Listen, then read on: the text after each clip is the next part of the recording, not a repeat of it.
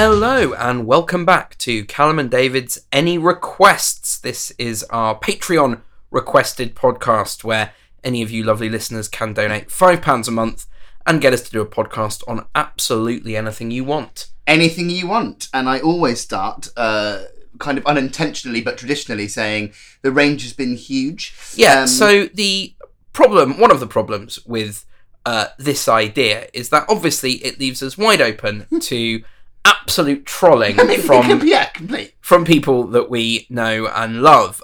So this week's comes from one of my best friends, Tristan, who... Ex-best friends. who has requested that we watch the 1998 sci-fi TV movie Future Sport, which is a film that Tristan and I stumbled upon one night after a few drinks. We were house sitting for a friend of ours. This must be going back about maybe 10 years ago, 11 years ago now. And we watched it in disbelief, and it's become a very long-running gag about this film. And we frequently talk about the characters and call each other goddamn hot dogs, which is a phrase that's used a couple of times in the film. And so he thought he'd make me watch it again. So now I can say with quite a lot of confidence that I am the only person in the world that has seen this film twice. I don't know, David. If you've seen those IMDb reviews, there are some very good ones out there. Admittedly, they were all posted in 1998. And they were all written by Dean Cain. I think they might have been, yeah. So we will jump into that in a second. But we're very lucky for this episode, for the first time, to be joined by a special guest. That is correct. Throughout this whole Any Requests project, which obviously started at the beginning of lockdown, if you're listening from the future, that was a period of time where no one left the house for like 90 days. If you are listening in the future, let us know if Future Sport is a real thing now. I mean, if you're listening in the future and you want to know that, you'd only have to be 5 years into the future, because the film's set in 2025. This is true. So yes, we are very fortunate and privileged to be joined today by writer, comedian, performer, the fabulous Rowan McCloskey. Hello, Rowan. Hello. Thanks for having me. You're welcome. You look really excited and happy to be part of this conversation. I am. I think my first thought was everyone's going to be listening to this in the future because it's not live. Right. Hey, I'm just setting the bar for how my my general vibe is. With that kind of observation, with that kind of like on it ability, I think I'm really looking forward to analysis on this. So I think also a lot of people will just be surprised that we've got a real life woman in the flat. Just absolutely. Incredible. Absolutely. Amazing. I'm surprised that someone's called me real life. So before we delve into the film, just a little bit of context. As we said, it came out in 1998. It was made on a budget of amazingly $9 million. I don't know where that money went because it wasn't on this film. And it was originally a made-for-TV movie. It was made for ABC and then was released on a home video about 4 months afterwards in the early part of 1999. It stars Dean Cain, who, of course, we all remember and love from The New Adventures of Superman. I mean, we kind of do and we kind of don't, because I think at the beginning of this movie, I kind of went, oh, yeah, I know that face. Yeah, I remember him. And by the end of it, I'm like, that person's not... that never existed. That actor never existed. That can't have happened. So the fact that the fact that any of these actors exist outside of this film is offensive to my sense of history, time, reality. He's a big Christian. He does a lot of like church-funded movies now, like God's Not Dead and all that kind of stuff. Yeah, that's kind of where his career has taken him. Interesting. Also, in terms of the trailer, it says special guest appearance by Wesley Snipes, even though he is arguably second, possibly third after Vanessa Williams' lead in this film. He's in it so much that I don't know why you would call it a special guest appearance. It's not just the trailer either. I checked the poster art as well for the DVD, VHS, Betamax probably release. And that also, it's Vanessa Williams, Dean Cain, and Wesley Snipes special guest appearance. Yeah. Absolutely not what it is. He's also an exec producer on the film. Oh. So he obviously put some money into it. I was writing notes throughout this for fear that I would forget what was happening. Mm-hmm. And when I saw his face the first time, wasn't sure what was going on. Then the second time, I've written in capital letters, "It's Clark Kent." Yeah. And then it just was downhill from there, really. That's the best thing you could say about the film. I mean, roughly, obviously, as with all our podcasts, we're going to take you through the story. Mm-hmm. If at times it feels like we're a bit tired or a bit like distracted, like fed up, it's because we are, and it's because we've watched the film Future Sport. If you want to have that same experience, I don't know why you would, then by all means you can find the film it's very available on the internet. But also but definitely watch the trailer, as David says. It's a treat. I mean, I found the trailer actually, conversely, more offensive than the film because it's edited in a way to make you feel seasick, and I don't know why they've decided to do that. So just to also say, it also stars Vanessa Williams, who you remember from Ugly Betty, and I think she did the last 2 series of Desperate Housewives. Yeah. And she did Save the Best Till Last, the song. She was a singer as well. I didn't know. Yeah. Was she also not a Miss America? She was a Miss America, yeah. And she was in the film Shaft. Yes. Yeah. And it's also weirdly, it's directed by Ernest Dickerson, who is most well known for being the cinematographer for Spike Lee. About 2/3 of Spike Lee's films are DOP'd by Ernest Dickerson, so I don't know why he's directed this. And the weirdest thing of all, the weirdest thing of all is the music has been composed by the drummer of the Police, Stuart Copeland. Hey, so I don't. He's more than that. I don't understand. He thinks he's more than that. Now I feel guilty already. I'm going to sway a lot because I love the Police. I grew up playing drums as my first instrument, and I would listen to Synchronicity on vinyl, and I was just amazed at all this kind of reggae, pop, post-punk, rock fusion. It was great noises that you made with his drumsticks, and I love that. And also aware that his father, Aaron Copland, famous film composer, Oscar winner. And he talks quite a lot in his music documentaries about kind of how much he's influenced by it. But he's recently done one on film scoring, and he interviews Danny Elfman. And he's like, "So, Danny Elfman, how does it work when you score a film?" This was like 2 years ago. And Danny Elfman's like, "Well, Stuart, like you get the kind of footage and you have a chat with the director and then you kind of mess around with some ideas." And he's like, "Wow, this is amazing. This is incredible." I'm like, right. Then you find out he scored this film and many other films. Many other films. Right. Some that you might be surprised to learn that were scored by him. Highlander 2. Okay, yeah. Rumblefish. Yeah, great film. Classic. I Am David, which was a big one. I think it was an adaptation of the Anne Fine book. She's All That. Oh. What? Yeah, he was the composer for the score for that. And also, any gamers out there, you'll know him for the score of Spyro's Reignited trilogy. Quite an incredible resume. And also, just watch his documentaries. He won't tell you anything about music whatsoever, but he will get really excited. And now I think it's patronising. Now I think it's passive aggressive towards Danny Elfman, who's an actual composer. The most successful member of the Police, then, probably. I mean, yeah. I can't think. Well, those are the two guys. I don't know what happened to the lead singer. Actually, it's not fair, is it? This joke to Andy Sumner, Andy Summers, Gordon Sumner, Andy Summers. He's just being bitter for the rest of his life.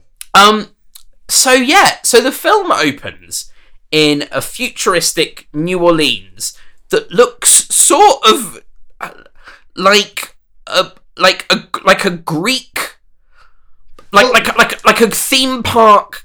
Like a section of a theme park that's set in ancient Greece. It does. It bears no relevance to...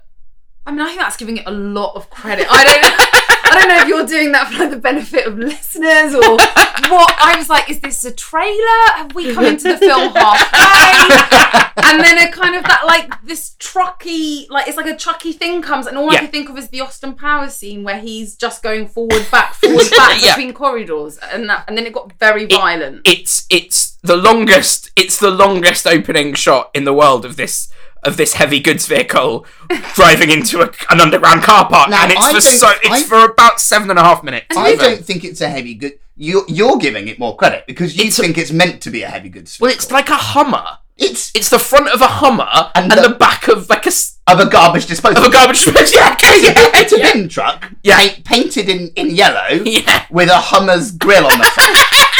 That's what it is. And we never find out what it's for, do we? No. Just a nice shot on it, but we don't know why. I don't think it's in the shot for as long as you think it is. What I noticed is the sound of. Do you know if you ever worked in an office, or like an office building, or been around an office after 6 o'clock, and you can always hear someone vacuuming about 3 offices away?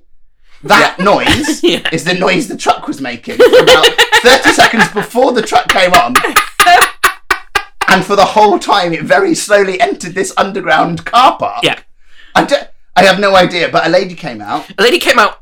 Weirdly already wearing a hard hat. Yeah. I don't know why she's got that on in the truck. I don't know. Why did also, she come out wearing it? We had a little clue when the camera kind of panned in, and it is a really long opening shot to this. Yeah. Again, I have no idea that it was New Orleans. I must have missed that, but I remember the sign of the building is the Grand Palms. Yeah. Or Le Grand. No, it's Le Grand Palais. Is it? Yeah.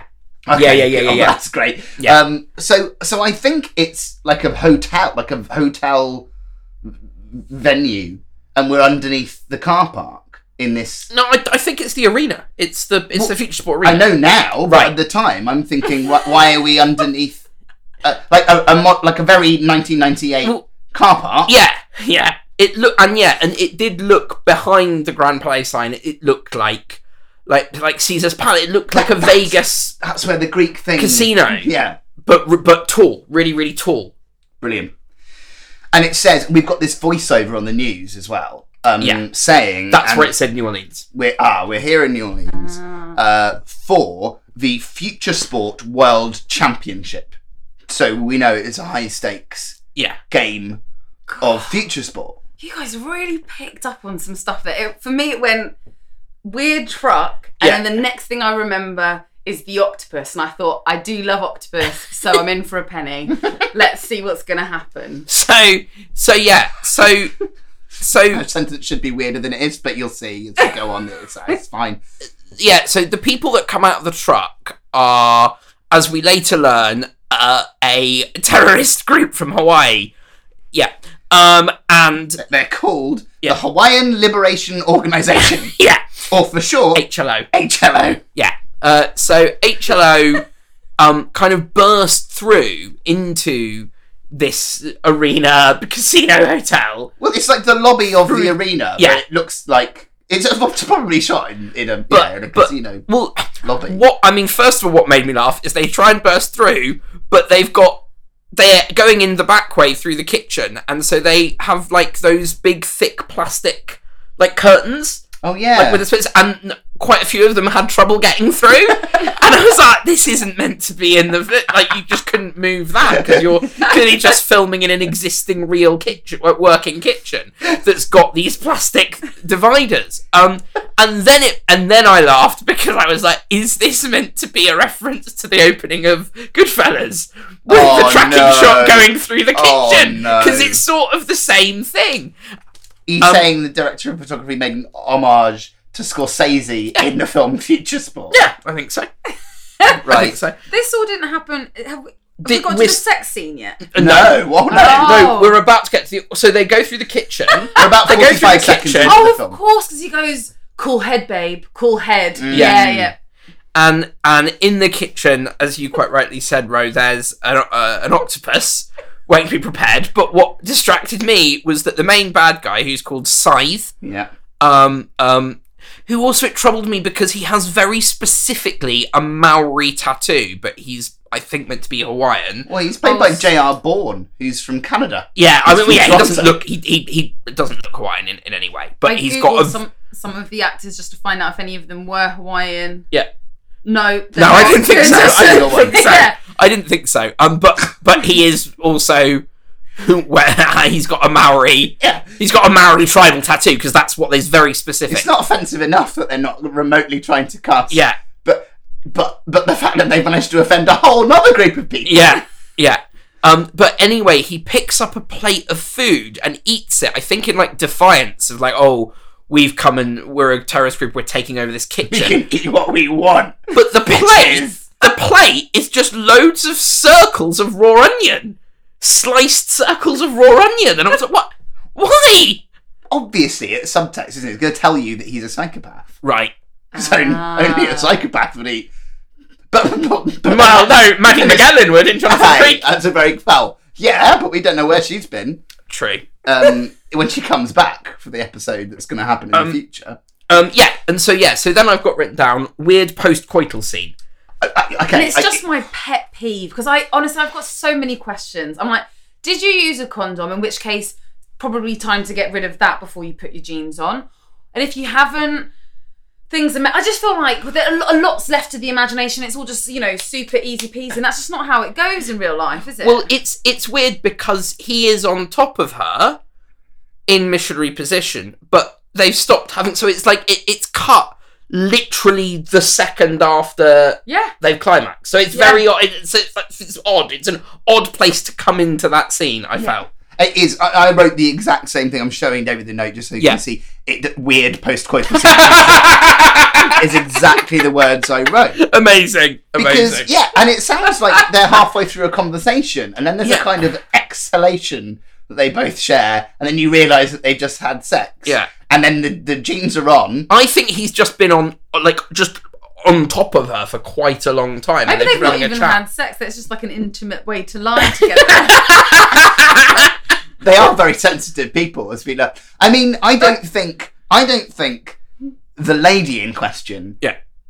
I think she was just getting started, maybe, because it doesn't look like she's had any sex whatsoever. No. He looks like he's quite pleased with himself. Yeah. And I mean, I suppose that's something we all might relate to.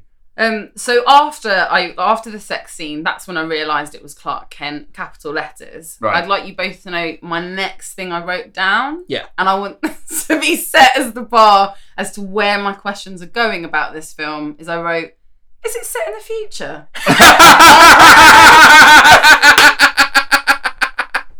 Brilliant. Things start to click. So I mean, it's great when you watch films that were made in the 90s that are set in the future because they largely are set in and around the time that we're now in. Yeah. So you just go, that's what you thought. Like, as you said, we are only 5 years away apparently from this world. Yeah. But one of my favourite things, especially when, I was going to say low budget, 9 million isn't actually that low for a TV movie. That's quite a lot of money for a TV movie. But what makes me laugh as well is like the way that to try and save money, they just like for costume in films set in the future, especially in the 90s, they just kind of reuse existing clothes but like wear them a different way. Like there's a bit with the coach of one of the future sport teams and I was like, what's his hat? And I realised what it is it's like a leather like train conductor style hat, but he's wearing it backwards. So like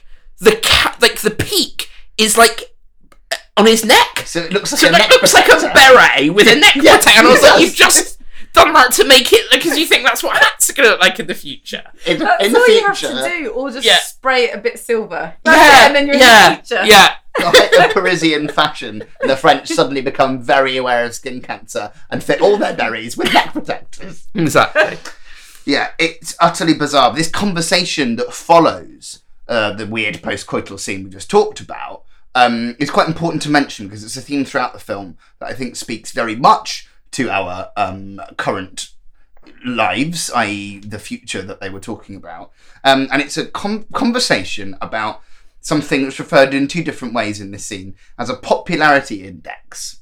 Yeah. And Dean Cain's talking about the fact that he's got a great popularity index, and the ladies with is saying, well, I've got a good one too. We're great and popular. That's all that matters, right? Yeah. And then he says, yeah, I've got a great popularity index. I bet you'll never have a PIN index as big as mine. And I'm like, right, what does the I stand for? And this is the whole PIN number conversation all over again. It's popularity index. Popularity index. Yeah. And obviously the writers realised their mistake because they didn't ever refer to it as a PI index ever again. Yeah. So why did they leave it in? Because it's a film.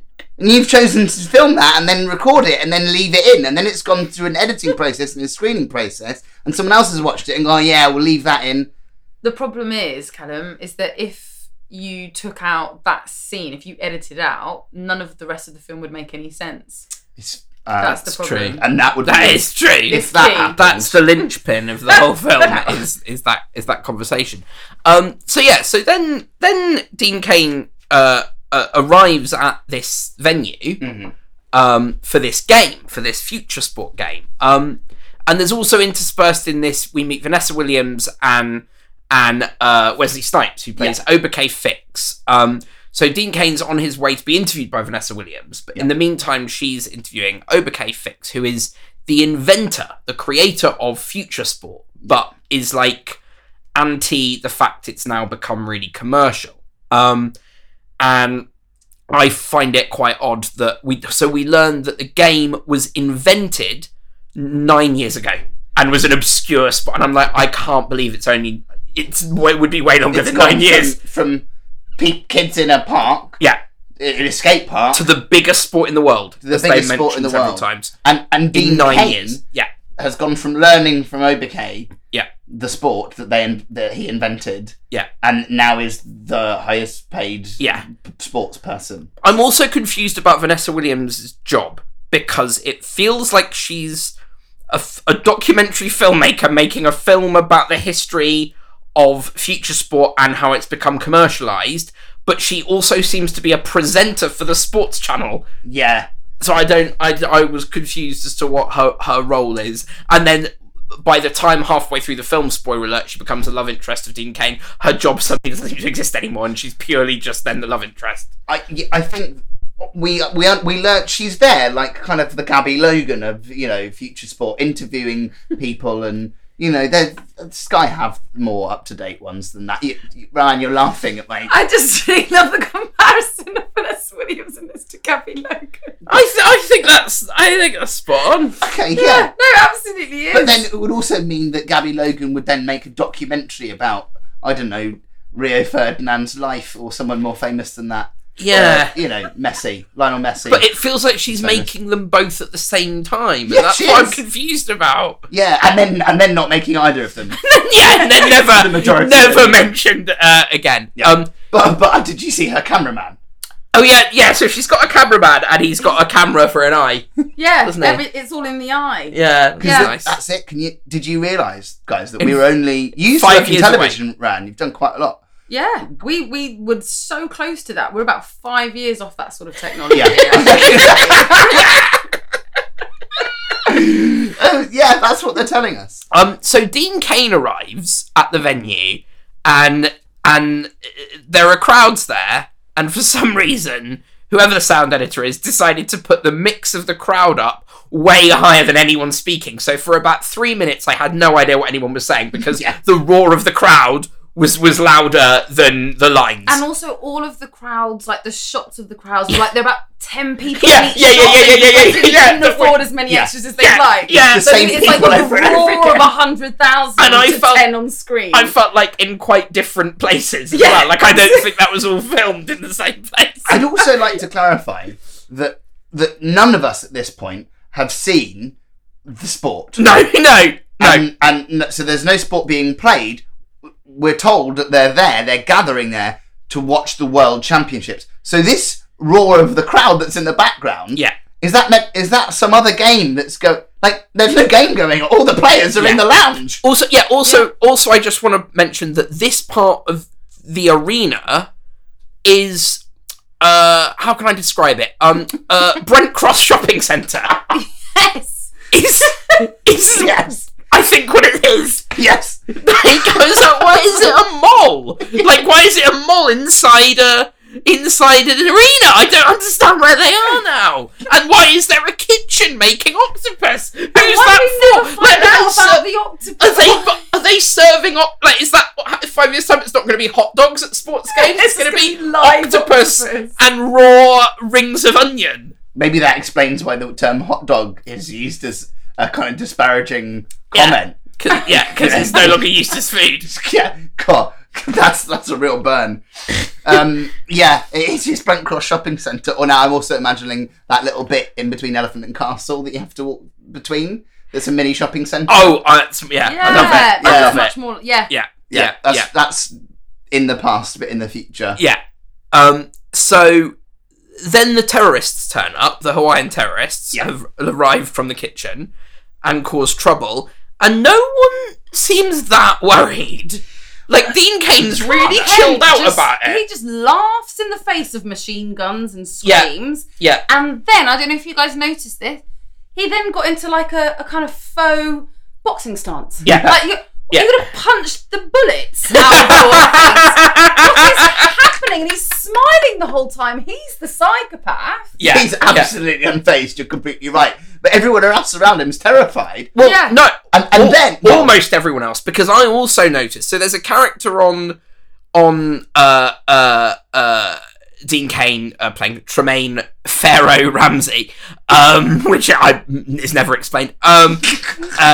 There's a guy on his team called Mayhem, and Mayhem's also there, and Mayhem looks to the side and like grins, and I was like, oh, is he a double agent? No, he never is. So that's never explained why he also finds it hilarious. Like, he's so chilled and he's beaming like in the direction of the Hawaiian terrorists. So I was like, what? So I still don't know why that happened. How many Hawaiian terrorists do you think are going to come through those doors, bearing in mind this weird Goodfellas homage and the bodies that were... Yeah. How many did you think there were going to be 3. on this raid? Right, and how many actually came through the doors? 20. About 20. See, I didn't know where all these other people came from. No, I don't know. And then I swear to goodness that after there were like a lot of them, and you went, oh, it's like a standoff. It's like a Mexican standoff. And then only 6 of them were there. yeah. And it was just Dean Cain fighting 6 people. Yeah. With the aid of some other slightly bloodthirsty kind of people. Yeah. It was very odd. So they fight them off quite handily using future sport things, which involves hoverboards and metal balls, electrical balls, and hoverboards. Yeah. I mean, the film is basic. Like, imagine Rollerball. Yeah. But it's bad. And you're probably imagining the 2002 version of Rollerball. So imagine it's worse than that. When you said that, I was like the pen. Oh, and then the 2002. I was like, no, not a clue. Great film, 1975, James Caan. Really good sci-fi sports film. That is what this film is trying to be. That was badly remade with LL Cool J in 2002. So, but this is even worse than that. Velodromes that... we all learned what they were in the 2012 Olympics because apparently we were good at cycling then. Yeah. And so it's about roller skaters going round a velodrome, picking up a metal ball, just like the one used in this, and then put into a hole. Yeah. Right? It's very similar. But the thing is, there are no rules. So you can even kill your opponent in the velodrome to beat them, use any violence necessary. And with each kind of the growing popularity of the sport, the more bloodthirsty it gets. So it's a complete, like, I mean, they've got to be unknowingly ripping this film off, right? Yeah. It's an homage to that. The thing is, 1975 Rollerball is a much better version of what the future might be than 1998 Future Sport. Yeah. Yes, it's like the advanced thinking in Rollerball's amazing. Yeah, like. They're right about so many things, like flat screen TVs and coming out of compartments and like it cool design. Yeah. But this is that, but with a Marty McFly hoverboard. Yeah. it's really bizarre, and it's odd that no one in the film kind of references it or talks about it. Yeah. It's weird. So they defeat them using the future sport equipment. And Dean Cain says some kind of cheesy kind of line at the end of the. They do the best high five. I've written the best high five sequence of all time. Yeah, because they high five like two guys from the audiovisual like group at lunchtimes at school. Yeah. And they have just won a game of internet chess with someone. And they're really excited. Yeah. But they're in the library and they're like, oh, we've got to be quiet, and they high five really quietly. Yeah. And awkwardly, and it didn't work out. That's what they all did. Yeah. And then, ladies and gentlemen, finally we get the opening credits of the film. Spoiler! It was a cold open. That everything we have just explained was the cold open. 13 minutes. 13 minutes into the film is when we get the opening credits. I mean, what why? on earth? What on earth? Why bother? And why Wesley Snipes has already been in it more than Vanessa Williams at this point. Yeah. And he's the special guest star. Wesley Snipes. Yeah. No, not even guest star. Special guest appearance. Special guest appearance. Oh God. Not even that's dreadful. The only time he used that is for a cameo, and he's literally one of the second or third biggest part in the film. Yeah. So then we finish the credits, and they have, and I've just written so much of the game. Yeah. Because it's like a full game of Future Sport that you watch, and I was like, it's about 10 minutes of the film, and I was like, I can't believe I'm still watching this game. I can't believe it's literally in real time, just a real fake future sports game. I'm like, why do we have to see all? We get it. We get the idea. We get the rules. But also, we see. Before that, have I misremembered this? I feel like you guys really observed quite a lot of what was happening. I feel like it's because we have to do a podcast about it afterwards. Yeah, I was still watching it like a human being, but it just felt like a lot of colours and images. Like nothing was really adding up. That's exactly how I feel. But before the game starts, there's just this close up, and I go, oh, are the terrorists robots? And then I realise it's not the terrorists, it's the Future Sport players. Yeah. And they've got bionic arms, is that the word? Like robotic arms. I think it's just their But she outfit. peels off a glove to reveal a robotic arm. And then I say, is Clark Kent a robot? No, he doesn't. But then they have their arms back to normal later. I think maybe one of their opponents in this game had lost an arm and it had a prosthetic robot arm. Yeah, so but it's so confusing when people have cameras for eyes. Right, yeah, no, you know what I mean? I'm trying to get what the world is. We should talk about this. So a lot of people have weird things with their bodies. So yes, there's someone with a robotic arm. There's someone that has. Right, this is going to sound like I'm making this up. Yeah. There is someone that has little miniature prison bars in front of one of his eyes. And that's what it is. That's what it is. It's like an eye patch, but you still needed to kind of see through it a little bit. Yeah. Right. So I've been thinking about this. Right. Because I was going to describe it as an eye patch, but with bars. And then I was like, but it isn't, because you can obviously see the eye. Yeah. And I was like, no, an eye patch is when you've got a bad eye. Yeah. This is to protect the good eye. Yeah. So why? Because his eye is fine and he can see through it. Of course he can, because he's got prison bars protecting it.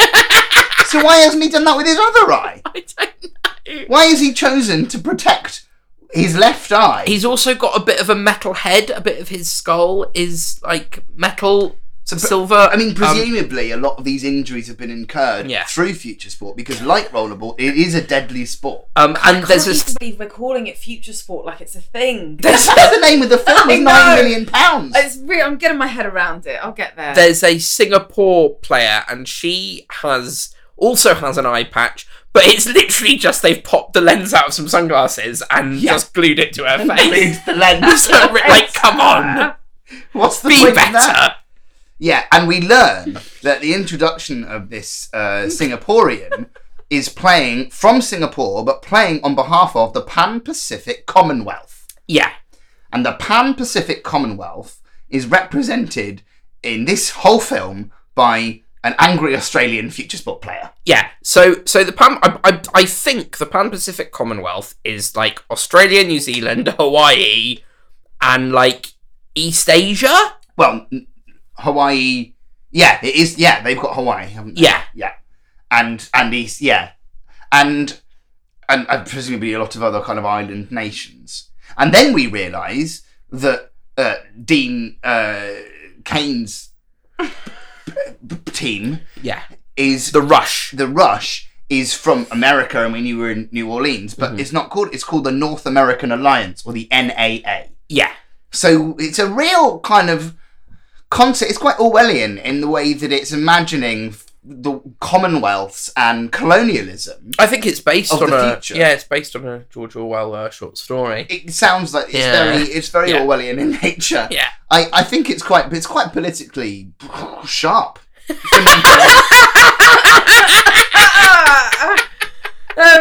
I really want to read you the 4 questions that I wrote watching that game of Future Sport that we're introduced to. Brilliant. Yeah. So, capital letters. How did this get made? Yeah. Then, so in this world, it's Earth, but everyone is part robot. Then, the year is 2025. And then, it's industrial Quidditch. Oh, very good. That's good. I like that. Yeah, because there's a kind of lacrosse stick that could be a bit like Quidditch. Quidditch is from Harry Potter. David. I've not seen I it. don't know. No, me neither. So you brought it in, you've not seen it. David's not read the book or the film. I don't know anything about it. Well, it doesn't, and I don't like it, but I have to talk about it because I apparently know the most in the room about something. That Harry Potter. There you are. We kind of move on a little bit in story. But just to answer, I can answer at least one of those questions. It got made by Obake Fix as a way to stop young men and women from getting into gangs. He created the game Future Sport. Oh, I meant the film. yeah. Oh, But I love that. I can't Thank answer. you.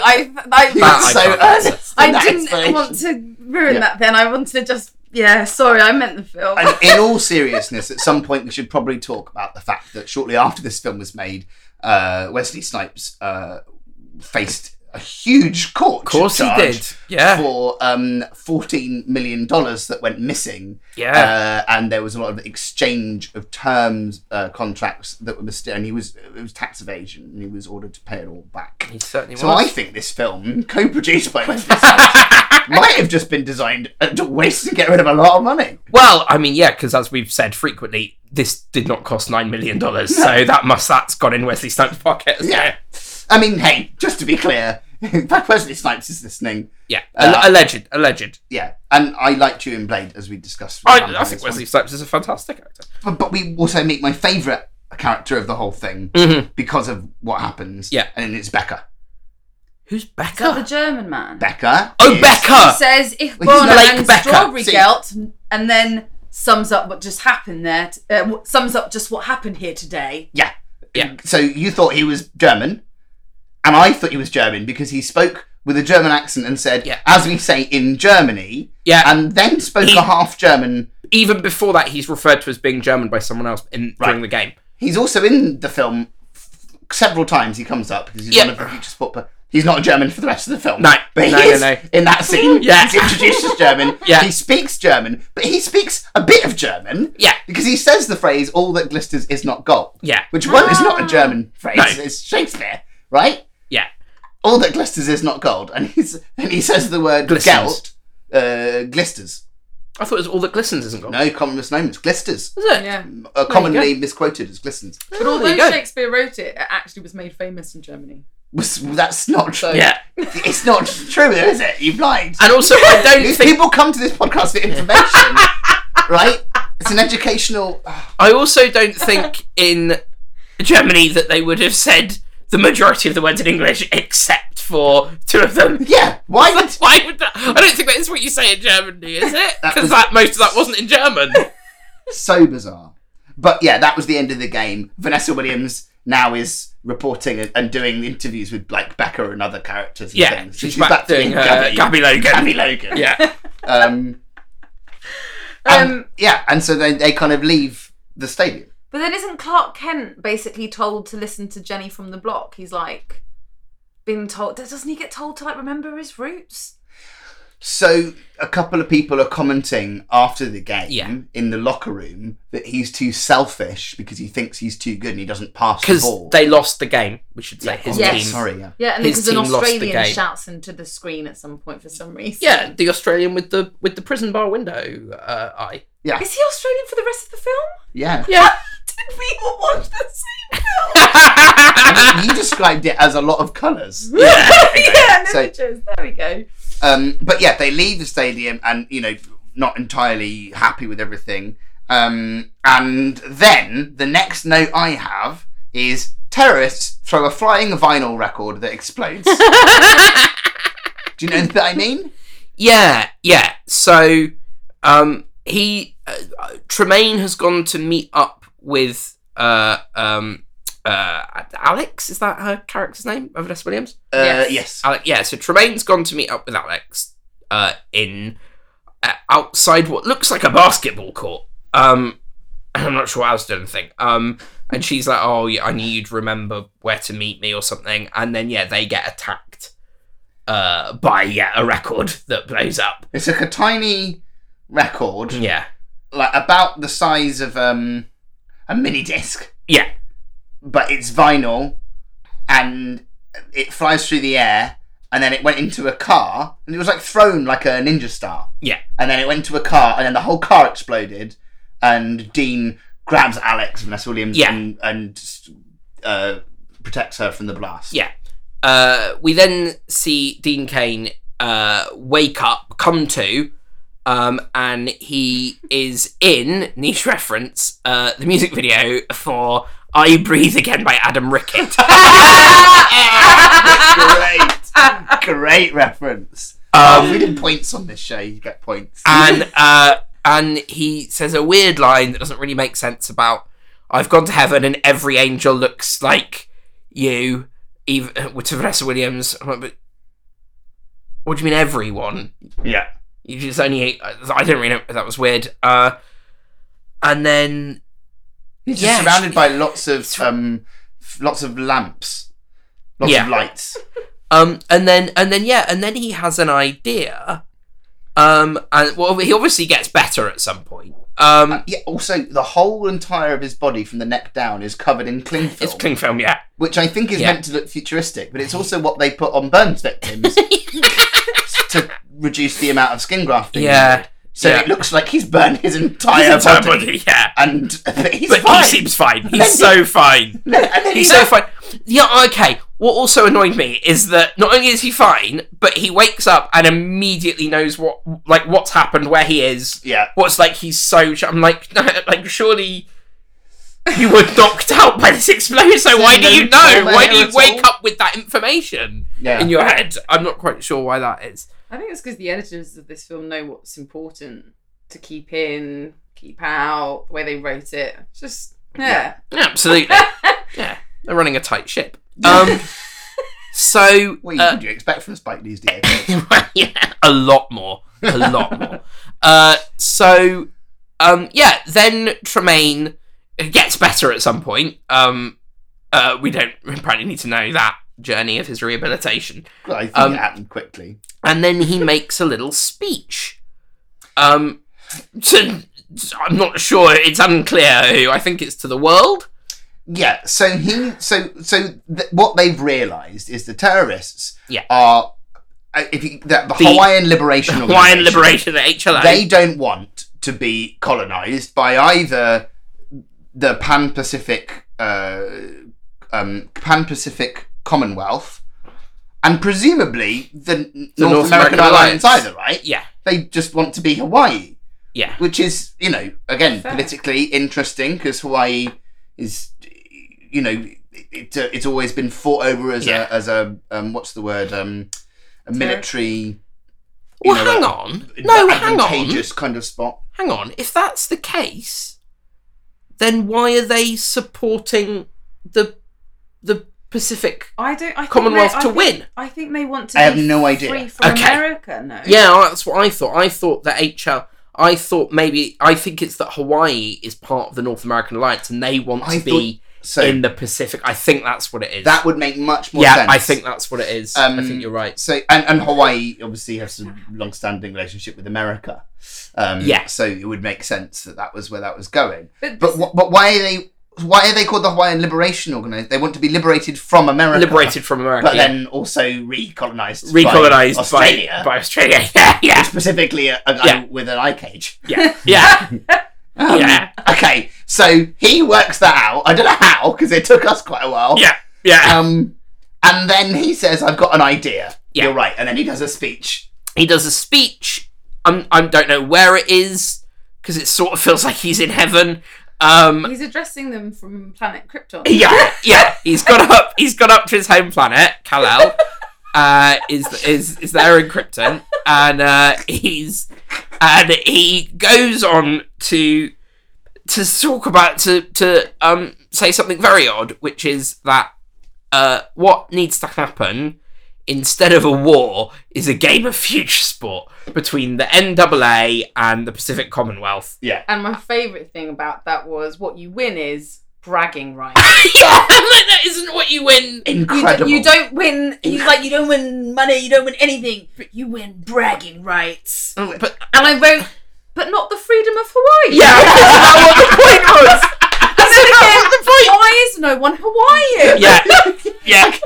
Why does no one, the Hawaiians don't seem to have any stake in this whatsoever. Yeah. It's a political pawn for people to feel good and brag about. Yeah. And so he makes that decree, having spoken, as far as we know, to no one in any kind of government position.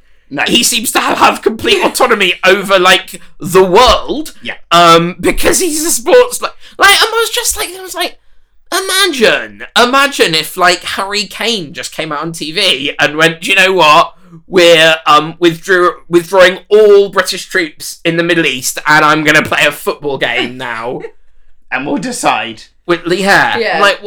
Whoever wins. Have you asked anyone about this? Are you allowed to do that? Fine, he is. I swear at one point they say, what about the UN?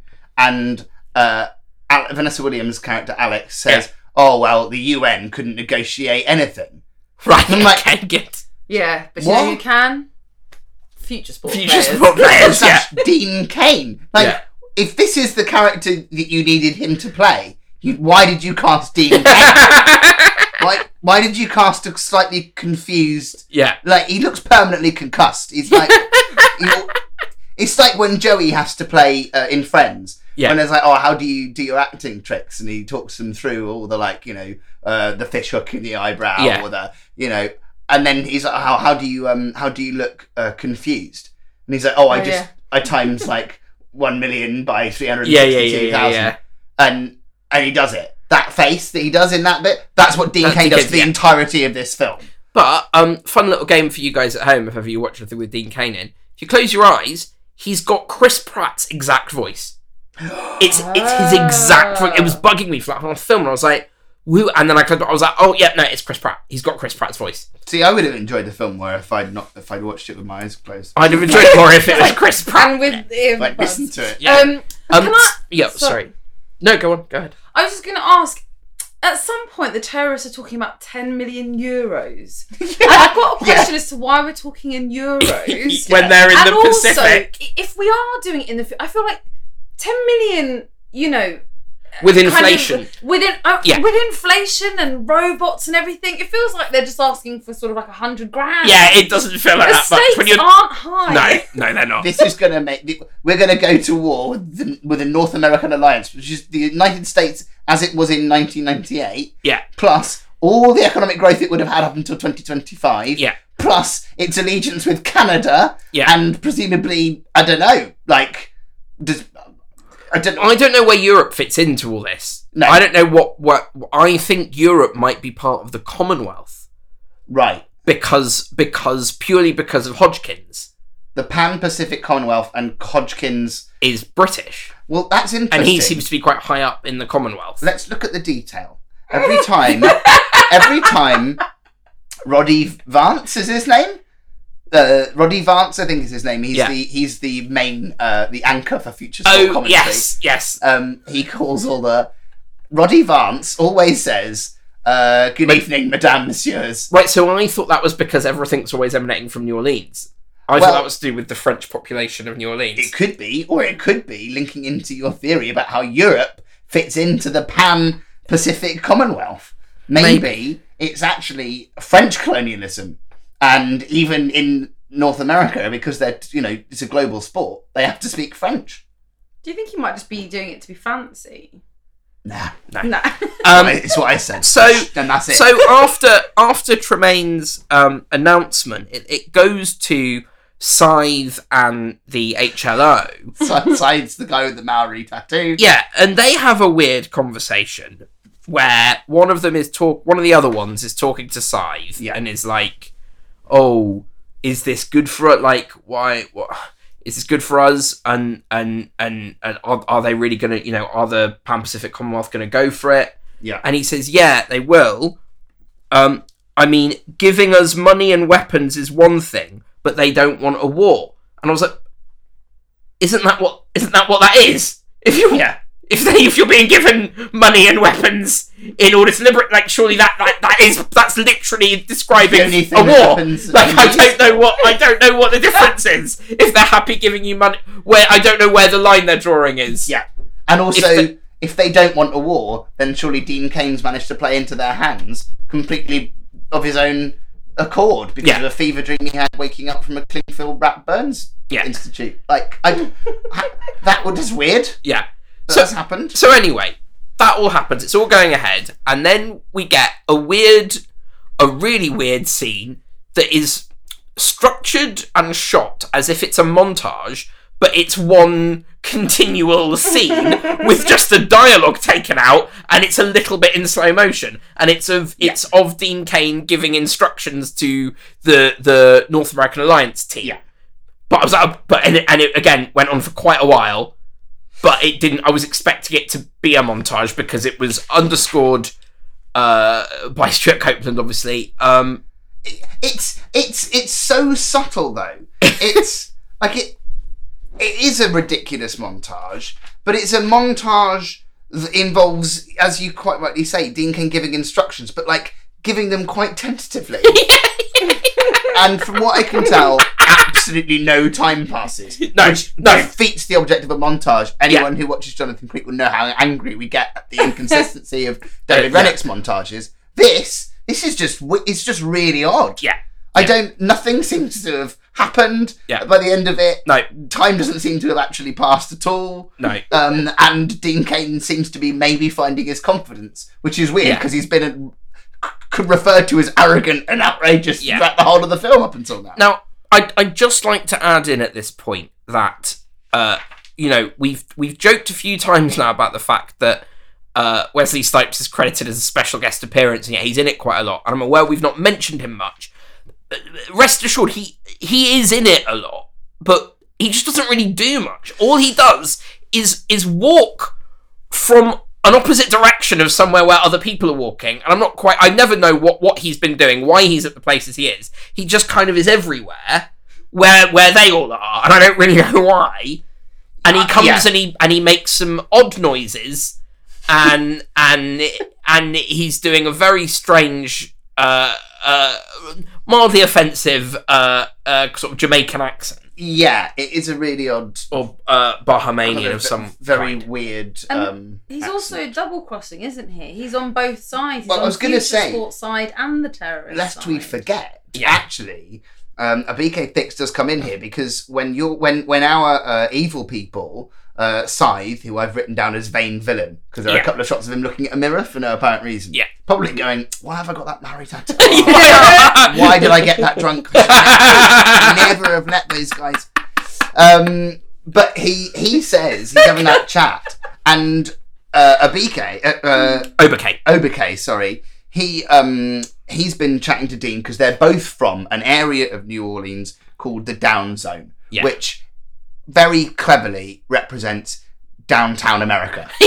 Downtown in every part of every city, it's that. Yeah. It's called Down Zone because it's future but it's, it's allegorical. Yeah. And he's... Well, no, I don't know. I don't think it does. I don't think it's meant to be downtown, because downtown is like where the bars and the theatres and it's meant to be like the projects. I think. I suppose more, the down zone where the down and outside. You're right. I think you're it's right. more Downtown that, could be, And Abike's been there, and he's arranged for some bodyguards for Vanessa Williams as well, which is important. Yeah, but secret bodyguards that she doesn't know about. But except then she does. Yeah.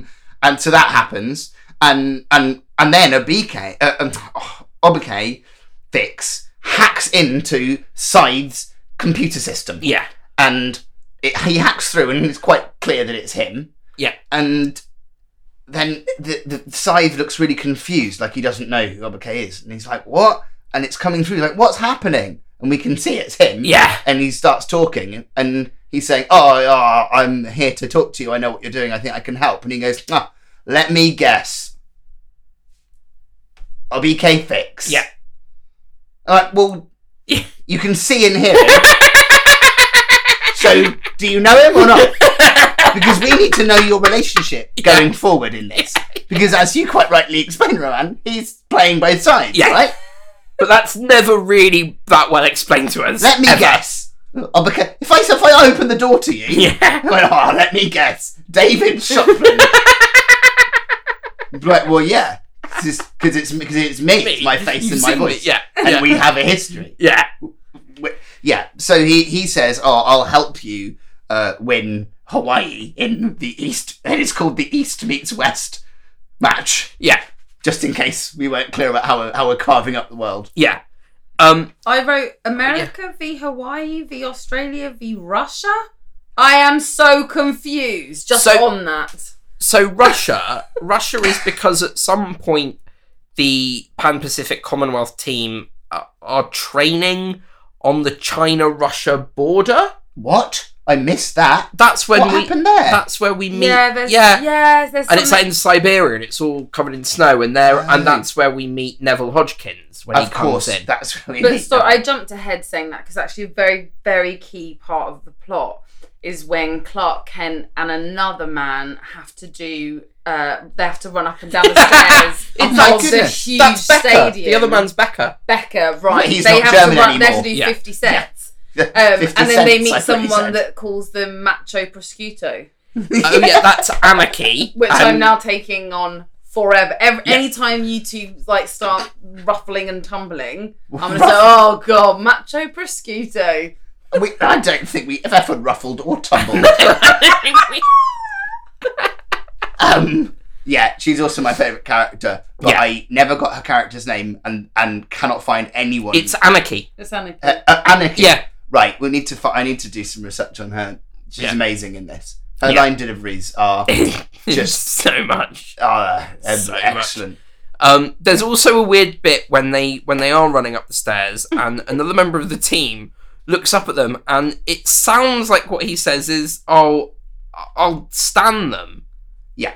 But that cannot possibly be what he says, because the phrase "to stand something or someone" comes specifically from the Eminem song "Stan," which hadn't been released or written at this point. Yeah, but this is obviously based in the future, David.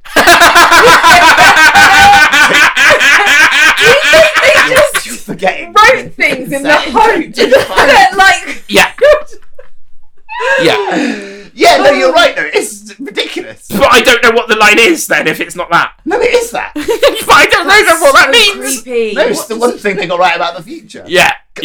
And eye cages. But also, Yeah. do they need to be that fit to hoverboard? Because they never run, do they? So No, what is that? great. It's just a punishment. It's not to Actually, help. Be fit to throw the ball. I'm going to pull you both up. You're forgetting only two members of each team on hoverboards. The rest are on roller skates.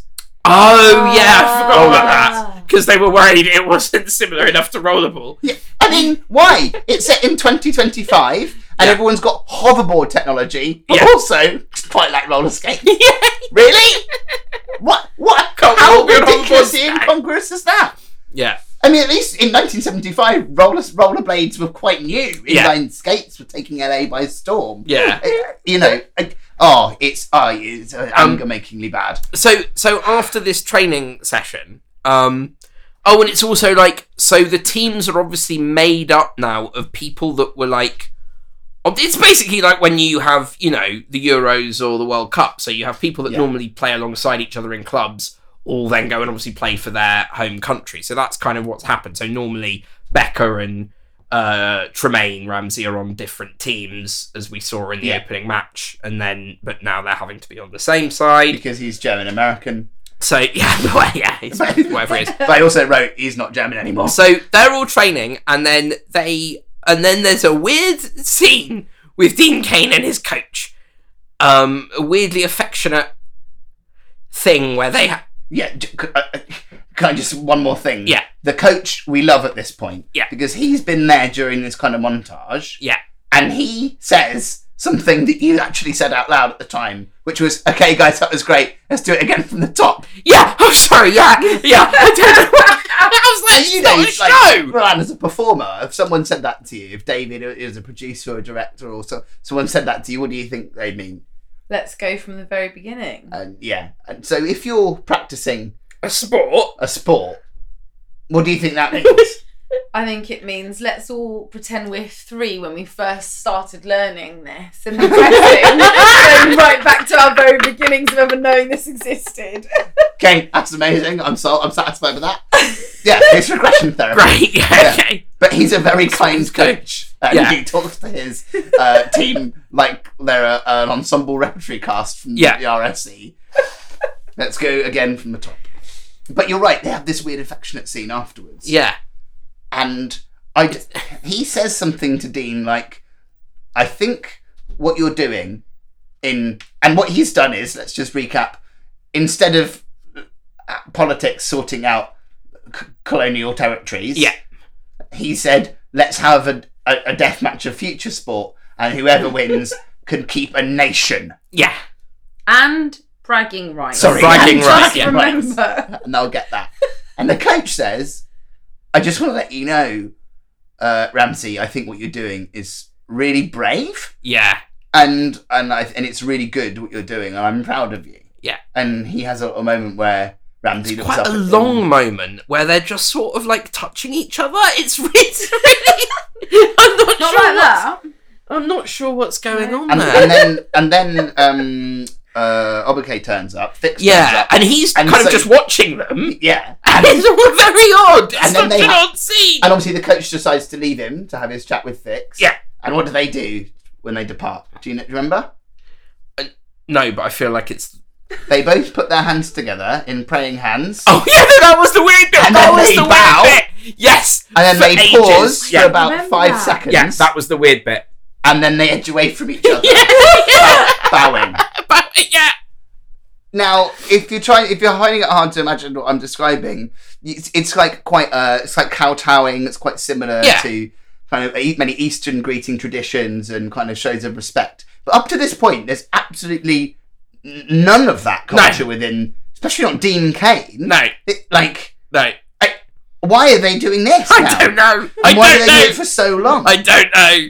I don't know. It was my favourite bit in the whole film, I think. Because surely they wouldn't, because they're apparently like the enemies of the Pacific. So why would they have any kind of adopted any kind of East Asian It's called East versus West. Yeah, It's a really good point. Yeah, so I don't know why they're doing anything remotely Japanese, but there you go.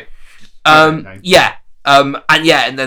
Fix is kind of looking at it's a really weird scene. The pacing of it's really off.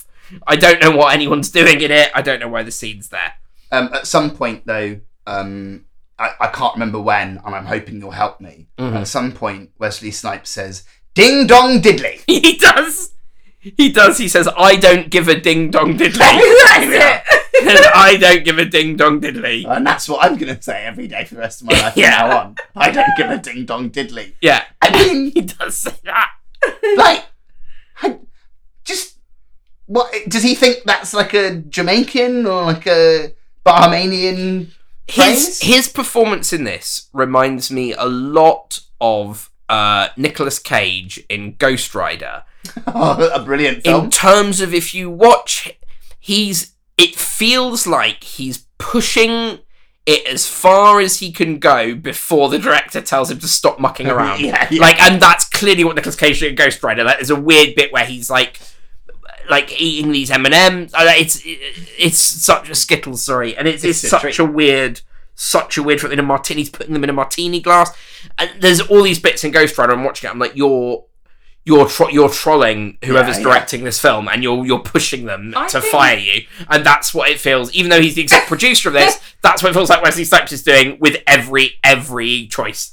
I think the entire cast did a read through of this film. Then they all went to the pub and they went, right, guys, I know, look, we're all a bit hard up at the moment. We've got to take it on. We can't cancel our contracts now, but why don't we just try and put in random words and phrases? Yeah. And then Wesley went, I'll do ding dong diddly. I'll do that. And then the other guy went, I'll get a Maori tattoo. It'll be really funny. Let's get really drunk tonight and I'll put it on and I'll have it for the rest of my life. It'll be funny. And then we'll get an octopus and we'll end every scene with praying hands. Yeah. And then Anarchy went, and then, listen, let's just say macho prosciutto. Yeah. I think that was the deal. There's also a great bit where Anarchy talks about remembering it's like one of those old flat screen movies. An old flat screen movie. Yeah. And I was like, that's quite interesting, because in 1998, that is very, very, very early flat screen technology. It's very true. So I was like, that's, I mean, it's not as impressive as guessing that Eminem would write a song called Stan, guessing the subject matter, and guessing that about 20 years after that, it would become vernacular for young people. But there you go. But they were that good. We're coming up to my least favourite, but one of the most important points in the film. Yeah. Which is a sex scene. Oh, yeah. I've written this down as well, so I'm very confused. Actually, I don't know what you're going to say. Can you talk us through this? I can tell you the images and colours I saw on the screen. Yeah. And then you guys fill in the details of the plot. Yeah. Plot.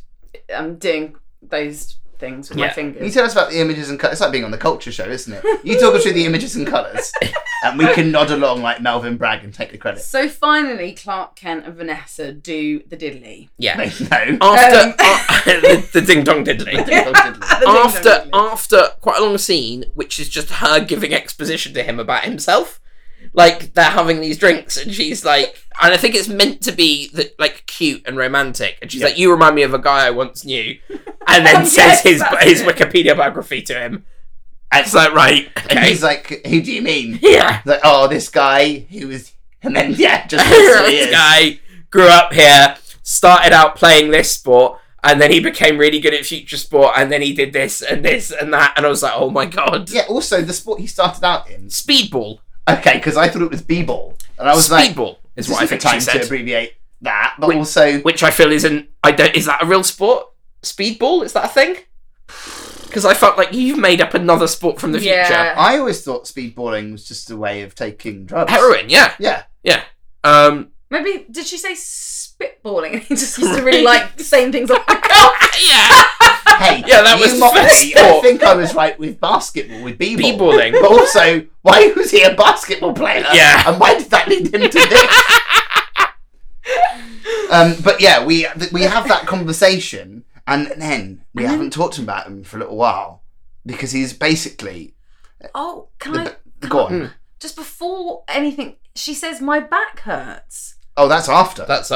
No. That's after the sex scene. That's the whole point.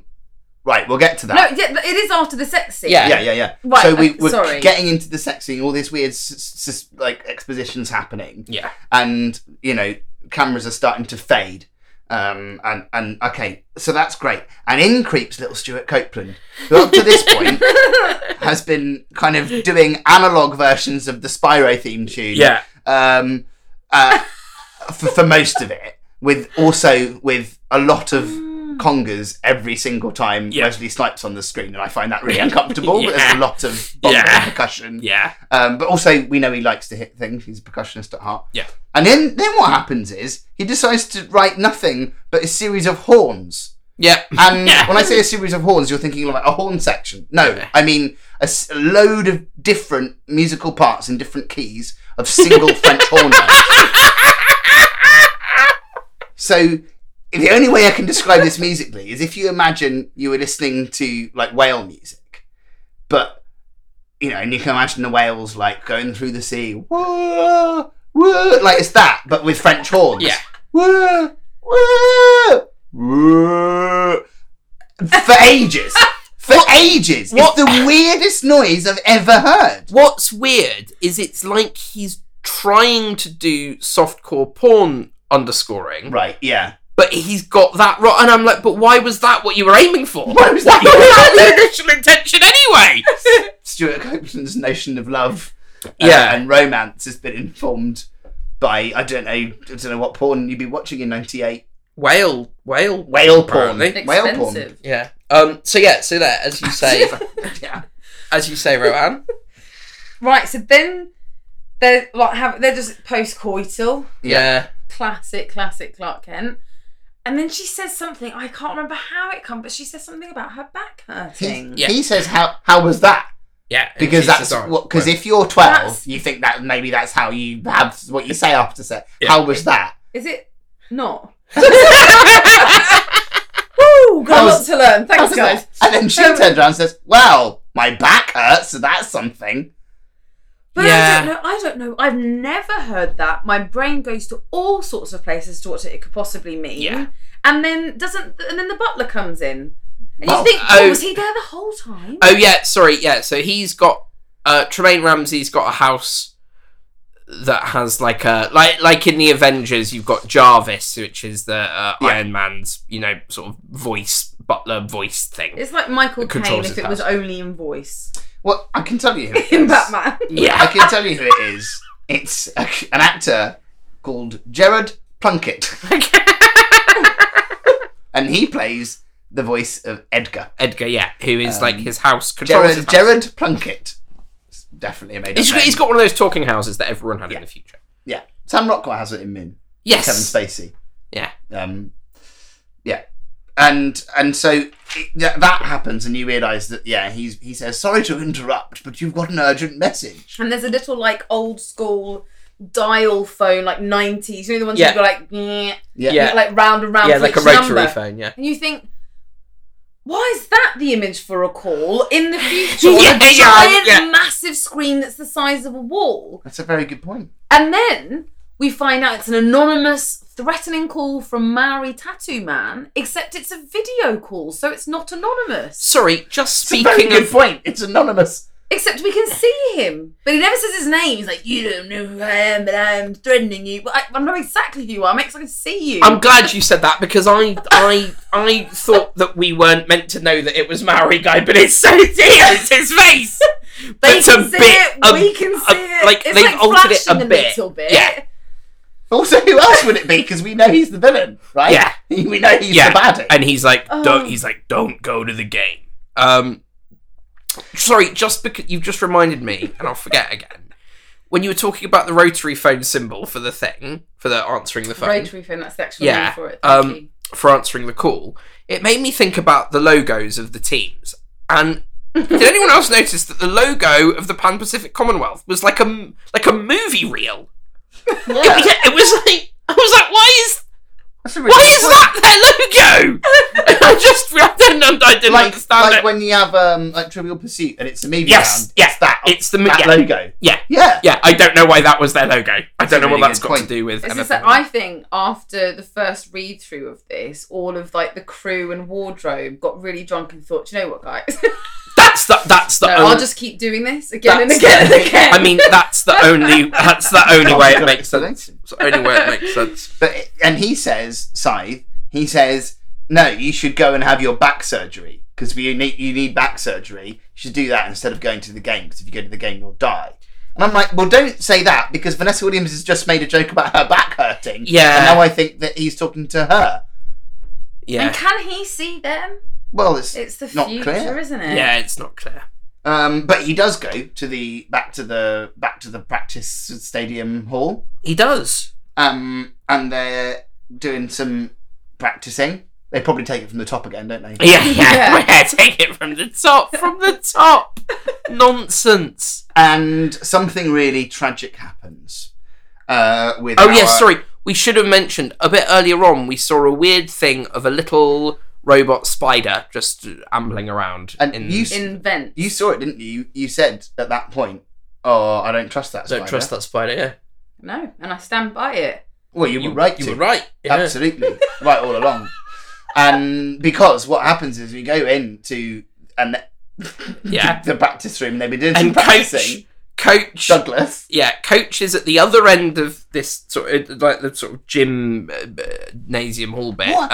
What is it? I don't know. It's a dojo. It's kind of a dojo. Yeah, and he's at the other end of it, cross-legged, like full lotus position, with his head down, and then all of the team, he's got his beret, and then all of the team walk in a straight line, side by side, which is weird. So about 6 of them all walking in a line, like in sync, getting closer and closer to him. The closer and closer they get, no one thinks anything's wrong. Everyone just assumes that he's okay and is asleep. Yeah, but then one of them says, "Oh, you had us worried there for a moment." Yeah. And what moment? Because none of you have been worried. Nothing's changed between a minute ago I'm and so now. glad you pointed out, 'cause it sounded like that was a reaction to him moving, but nothing's happened. Yeah, so you had us worried. What's he done to make you less worried? Nothing, absolutely nothing. And the only reason you would ever be walking in a straight line with that many humans is if you were in a curtain call for a show, for a musical in the 50s. Yeah. Or someone had lost a piece of like important jewellery on a football field, and you were helping the police with their inquiries. That's the only time when people would walk in that straight line.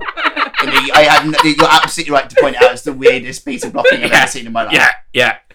So they're all walking in the line, and they have to get to literally almost touching him before they see that a robot spider's killed him somehow by biting his neck. Yeah, like biting or sucking out the back of his brain was where my brain went to. Okay. And then I wrote, is it actually about freeing Hawaii? Or are we all answering to a spider villain god? It's a very good question. And I don't think it's actually ever answered. I think that's left for us, the audience, to converse and debate about afterwards. That's why it's a clever film. To marinate. And I think many Hawaiians, feel that to this day, don't they? It's the national film of Hawaii. So, I mean, nothing we say can be more offensive than the film is. Exactly. So it's fine. Exactly. Yeah. And I think it's Becca again, who takes the spider and he throws it on the floor. No, it's not. It's Mayhem. Oh, is it Mayhem? Yeah, Mayhem. No, so Mayhem is furious. And he gets in like a rage. Yeah. And then he really lightly taps the spider off him. So lightly with a broom handle. Yeah. And just go, tap. And he taps it hard, but it's like off. He's like, ah! Tap. So it doesn't. Like Tiger Woods going for the final putt on the 18th hole. Yeah, really light. And then, stamps on it. No. Then, very specifically. Yeah. Oh, he gets the spider falls onto the floor and explodes. Yeah. And then he stamps on it. Yeah, after it's really and then it gets into pieces. Yeah. Because it's unexploded again. Yeah. So what we have here is what we call in the film industry is a continuity error. What's happened here is there are 2 pieces of film that have been cut and spliced, and then they put back together, but in the wrong order. Yeah. And what you'd have on a $9 million budget film like this is unfortunately no one's job to check that. Except for about 5 people who are professionally paid to do it. But apart from them, what are you going to do? How are you going to stop that happening? Yeah. That specific thing. Yeah. It's mad. It's absolutely... I can't... It makes me so angry. Not as angry as Mayhem was, obviously. No. But yeah, so that happened. They realise that the coach has been killed by a spider, and I think they assume, well, this is probably from our mean Pan-Pacific Australian enemies. Yeah. And one of them says, "Yeah, don't you realise? Just like Fick said, this isn't like an ordinary game. This is too much is up for stake, like bragging rights. Oh, and Hawaii. Yeah. But as a result, this is street rules. So I'm like, right. Yeah. So the stakes are so high. Yeah. Right. This has never been done before. Thank goodness. That it's now so high, and it's just like it was in Down Zone when it started 9 years ago as a non-professional sport to sort out disputes with friends. Yeah. That doesn't make it better. That makes it less important. Yeah. How have you written that? And left it there. Yeah. But yeah, they learn, obviously, Yeah. that they think that that's him. It's also important to note that once this scene's done, no one cares anymore that the coach is dead. Yeah. It's never mentioned again. Everyone's over it. Everyone's absolutely fine. And then I believe Tremaine then sort of becomes their coach, player coach, and he's on a phone call with Vanessa Williams. Is that before or after a very, very important second montage? Because right here, I think we that's have after, another sorry. montage. Yes, you're right. And again, absolutely no time passes. No, It's just in real time. Yeah. It's just. Yeah. At some point, someone says it doesn't mean zip. And I wondered whether you two could, maybe you have a lot of knowledge. Why does zip mean nothing? Oh. That's a very good question. I don't know. Leave it with me. Oh. We'll take it to the office and get back to you. That's never happened before. You always know everything. No, zip. No. I'm so Yeah, sorry. it does. Zip, zilch, nada. Zilch, yeah. Nothing. Zip Yeah. is like zip it. I've heard it, but not like zip for nothing. I've not. I mean, my guess would it's that it's related to Z being for zero, Yeah. but that's the only connection I can. Well, it doesn't mean zebra. You Well, can just yeah. start saying anything. Well, why not? Let's start. Anyway. Means absolutely zebra. So For those of you familiar with the NATO phonetic alphabet, laughing away at home. Yeah, so there's another weird montage. I've written it's revolutionary, and yeah, he's giving out his advice again now as coach, and I think he's got less confident again. yeah, he's really tentative. He's got all these kind of like weird little micro expressions on his face. I'm like, where was that subtlety in all of your career?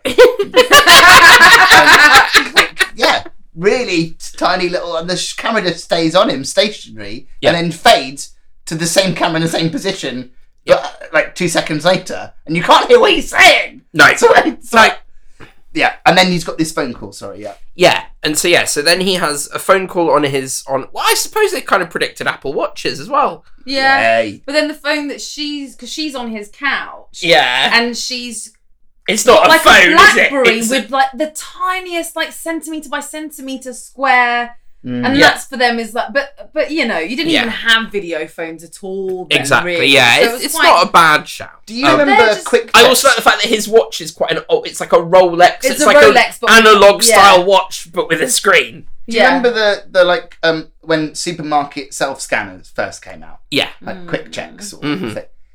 Her phone reminded me of like a you're right, it's that sort one of of thing. those. Yeah, it But was they're very ju- weird. But She's lying on his couch, right, and they're just having a little chat. Then old Michael Caine, the butler voice, comes I through. found it quite odd Edgar. that she was there. Like, I was like, is she living with him now? No, Because that feels that's very all fast. very snazzy. When you're very rich like that, doesn't matter. People Okay. just, empty your fridge for hours after sex. I don't know. Okay. That's how it Yeah. works, isn't it? maybe. Well, no, sorry, are you? So are we still in the same day then? Has that happened? I thought this whole film Well, was why done in is she 24 still- Right. I wish that stipulation was made on the viewing of this before. Yeah. I wish. Yeah. It's made a okay, yeah. But she is lying on the couch and he's talking to her and they're just, checking in. And then it's security alert. And she doesn't seem to move a muscle. Yeah. Like, it's happening Yeah. on her end. Yeah. And he's a bit like, hey, everything all right? No, it's a fucking security alert. Yeah. And then she only starts to panic once she's actually lifted up by the two bodyguard aforementioned guards Yeah. and taken away. And then he doesn't panic, right? Right. Oh, I'm someone so goes- glad you mentioned. Someone goes, oh shit, like, oh, what's happening? He's Yeah. like, don't worry, I've got a tracker. Because I forgot to say, after they have sex, But- he puts a necklace on her that's like some sort of family heirloom. And Yeah. she thinks it's lovely. Turns out, incredibly creepy and controlling. Now he knows where she is at all times. Yeah. Very odd. And also, let's remember that when they slept together, which is a few moments, hours before, presumably, he's still with his original girlfriend. They haven't broken up. Yeah. They had a bit of a tiff and they're not speaking to each other at the moment. But that's an affair, definitely. I also just want to talk about how long he looks at the watch for after the kidnap happens, because it's so long. I was like, oh my god, go somewhere, go and sort this out, go and get her. But he's just staring and staring at the watch. And it's also ages. terrible acting from Vanessa Williams. It is. Because she's not like running or fighting, she's just like kicking her legs, like acting like someone who's trying to resist being taken away. Yeah. Okay, we're not going to be on from this point. Because what you've said is huge. Okay. You're saying that Dean Cain Yeah. stared at the watch for a longer amount of time than is normal. Yeah. In researching this film, Yeah. one thing that was very prevalent was that Dean Cain, the actor, suffers intermittently from serious chronophobia. And throughout this film, his chronophobia was so bad that it got in the way of a lot of filming and everyone was very aware of it. And it is actually on the IMDb trivia. It's mentioned, other actors talk about it. What's chronophobia? Chronophobia is something that David and I are familiar with because of a very specific episode of Jonathan Creek called Time Waits for Norman. I The love best that episode. So, Time Waits for Norman, do you remember that... The giant clock in the middle of the room. Yeah, and what was specific about the clocks in that episode?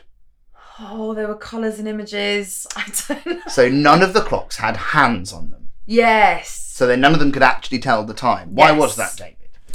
Because Norman was chronophobic.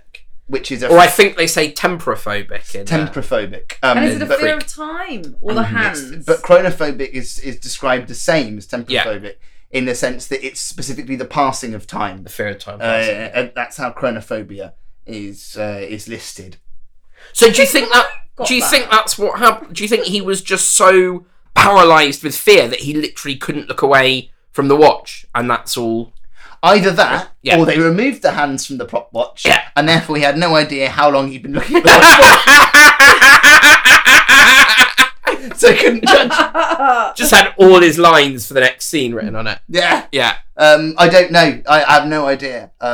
Or maybe he could look at it so fleetingly. Because It's of the also fear. because it's such a weird position, because he's like up on one knee and he's and it looks so uncomfortable. I'm like, stop, hold, like you've held this position for about a day and a half now. But also at the same time, I don't want to mock it too much because it's a genuine mental condition. No. You No, know? I'm not mocking that. I'm mocking it's- the decision to look at the it's watch very for a weird. very long time. Very weird. So then we kind of start hitting towards the sort of climax of the film. They decide to try and get Vanessa Williams back, and the whole team, with the exception of Mayhem, who just doesn't really care. I think he's still upset about the spider. Yeah, I mean, with a name like Mayhem, all it took was one robotic spider for him to be his courage to be And also, this is again, I was like, oh, maybe this is a callback to when he like smiled knowingly at the beginning of the film when they were in Brent Cross he's Shopping in on Centre about the HLO, and I was like, that's why he's not going to come with them, and they're going to bring that back, and that was right. Oh no, doesn't know again, just doesn't matter. I just think he was around for that day. No, yes, he was around for the shoot. The actor wasn't around for the shoot, and they couldn't. Yeah, that's exactly what it was. So merry band of They go to Navatech, some sort of place where they're holding her. and what happens for the next, I would say, 20 minutes? I'd say about 3 hours. 3 hours? How long was it for you, Ryan? Well, I've written, I'm losing brain cells.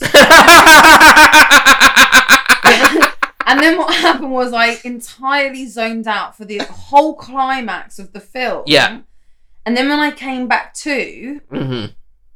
I was actually quite sad. I didn't realise how invested I was. Because Because I was like, oof, I'm sad I don't know how they've resolved all of this. No, they haven't. They resolved it through violence. Yeah. It's about 3 hours, as David says. Yeah, of a sort of bad kung fu. Like, terrible kung fu, except Vanessa Williams is actually really good at it. Right, yeah. But I it's the thought only that. character that shouldn't be. Yeah. Because, again, her job is Gabby Logan Yeah. of the future. Who should be good at it? Wesley Snipes. Yeah. He's 5th Dan karate champion. 2nd Dan in, like, he's got loads of martial arts qualifications. Been Yeah. doing it since he was 12 years old. Yeah. In both Florida and Brooklyn, the guy is known for being brilliant in martial arts. Shot 3 films of Blade. At this point, he's already done 1, right?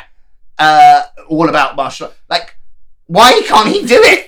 Why can't he do karate in this terrible film? Why couldn't he do that bit? Couldn't do the accent. He couldn't do the acting for some reason in this film. He's not that bad an actor. I think he's doing it deliberately, as I say. You I think he's Nicolas trolling. Caging it? I all think the way. he's trolling Ernest Dickerson all the way to Yeah. the back. So they have a fight, and then Obake Fix saves the day, doesn't he? Yeah. He disarms, or I can't remember what he does now, but he does something, and that seems to save everything. And then Dean Cain and Vanessa Williams are really tired from fighting, and also their backs are hurting again because they're both like on the floor, and she she saves him. Vanessa Williams saves Dean Cain because Dean says, and he says, "Oh no, I came here to save you. You came here to save me." And then they get really horny, and I was like, "Okay, I don't understand why you're in the mood now." Yeah. I always get in the mood after bragging rights or what.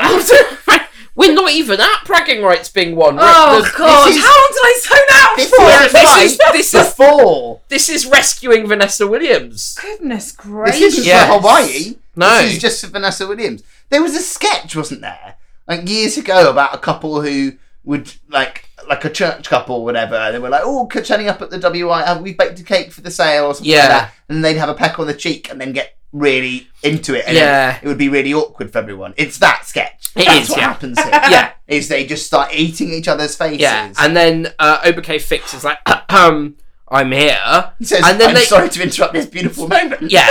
And then they both look really annoyed, and I'm like, "No, you're the ones that are being weird here." Like, Inappropriate. yeah. So then they, obviously, with all that being done, they go off to play the game. Yeah. So after doing all this death-defying, gunfights and karate and violence and explosions, they now go to play the game, which is described as a death sport. There's something odd about... How can this be more dangerous than what you've just done? There's something odd about all this HLO stuff not having any bearing on, like, whether the game should go ahead. I don't understand why they're just like, "Oh, okay, fair play." They tried to, better go play the game anyway, and if we lose, that's still... I'm like, Yeah. what? Like, I don't understand why you're not more angry about this terrorist group.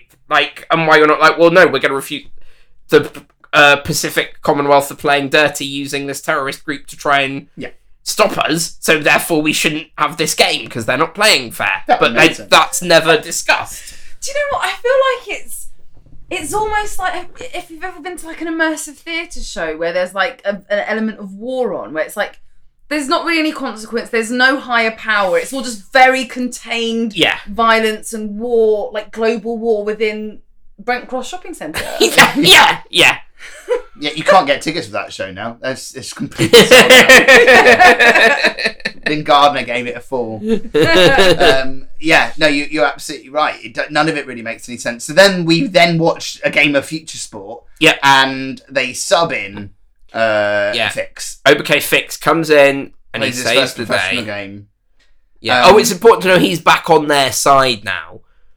Yeah. Because he said, I helped the HLO because the Pacific Commonwealth have got more money than the North American Alliance. Not that much. They got 10 million euros. Or 11 He was like, million euros. they'll give 10 times more to the down zone. Yeah. So I had, and then they went, well, so why are you back with us? And he went, because I don't like them, but I'm keeping their money. Yeah. So I was like, okay. That was very neatly wrapped up by him, and I was like, fine. So why did you have to ever be... Anyway, I felt like there's absolutely no need for him to double-cross in this film. There's absolutely no need for him to be in the film whatsoever. Absolutely not. Whatsoever. It makes sense that he was a special guest appearance. Yeah. The cameo. So yeah, First 2 hours. so he's subbed in and he hits someone with his hoverboard in the face, and all the blood in their body comes out of their nose and mouth, It's horrendous. and it hits the actual camera that's filming the film. Yeah. And I was like, right. So in the world of the film, what's that hit? Well, I was trying to think about this, and I was like, are we being unfair? Is this the camera that's filming That's the filming live? the game, maybe. But if that happens, then we need to have a different filter to show that it's not Yeah, the same yeah, camera yeah. as our eyes. Yeah. Or just show the camera. Yeah. Like, show that happening after. And the cameraman being like, oh, God. Yeah. So we know what that is. But instead, it just feels like the audience got blood on their face. Yeah, And I think that's what they were going for. I think that's what they were going Do you for. think that's what was the Leonardo DiCaprio film Revenant? The Revenant. Yeah. Do you think that's where they got the kind of idea from? To have like blood and That mist visceral- and stuff on the To camera. immerse you into the world of that Yeah, brutality. I think, well, again, you know, So talked many. about Goodfellas, you know, I think there's so many of the great movies Yeah, link back to Future Sport. Yeah, we wouldn't have some of the great cinema we have. It's if it very wasn't influential for Future film. Sport. I It mean, is whether you hugely like it or hate it, influential. it's divisive, but it's certainly very cannot- influential. That's why argue- it's so great. Its place in cinema history. No, Yeah. that's definitely not. So You can't argue that it has a place.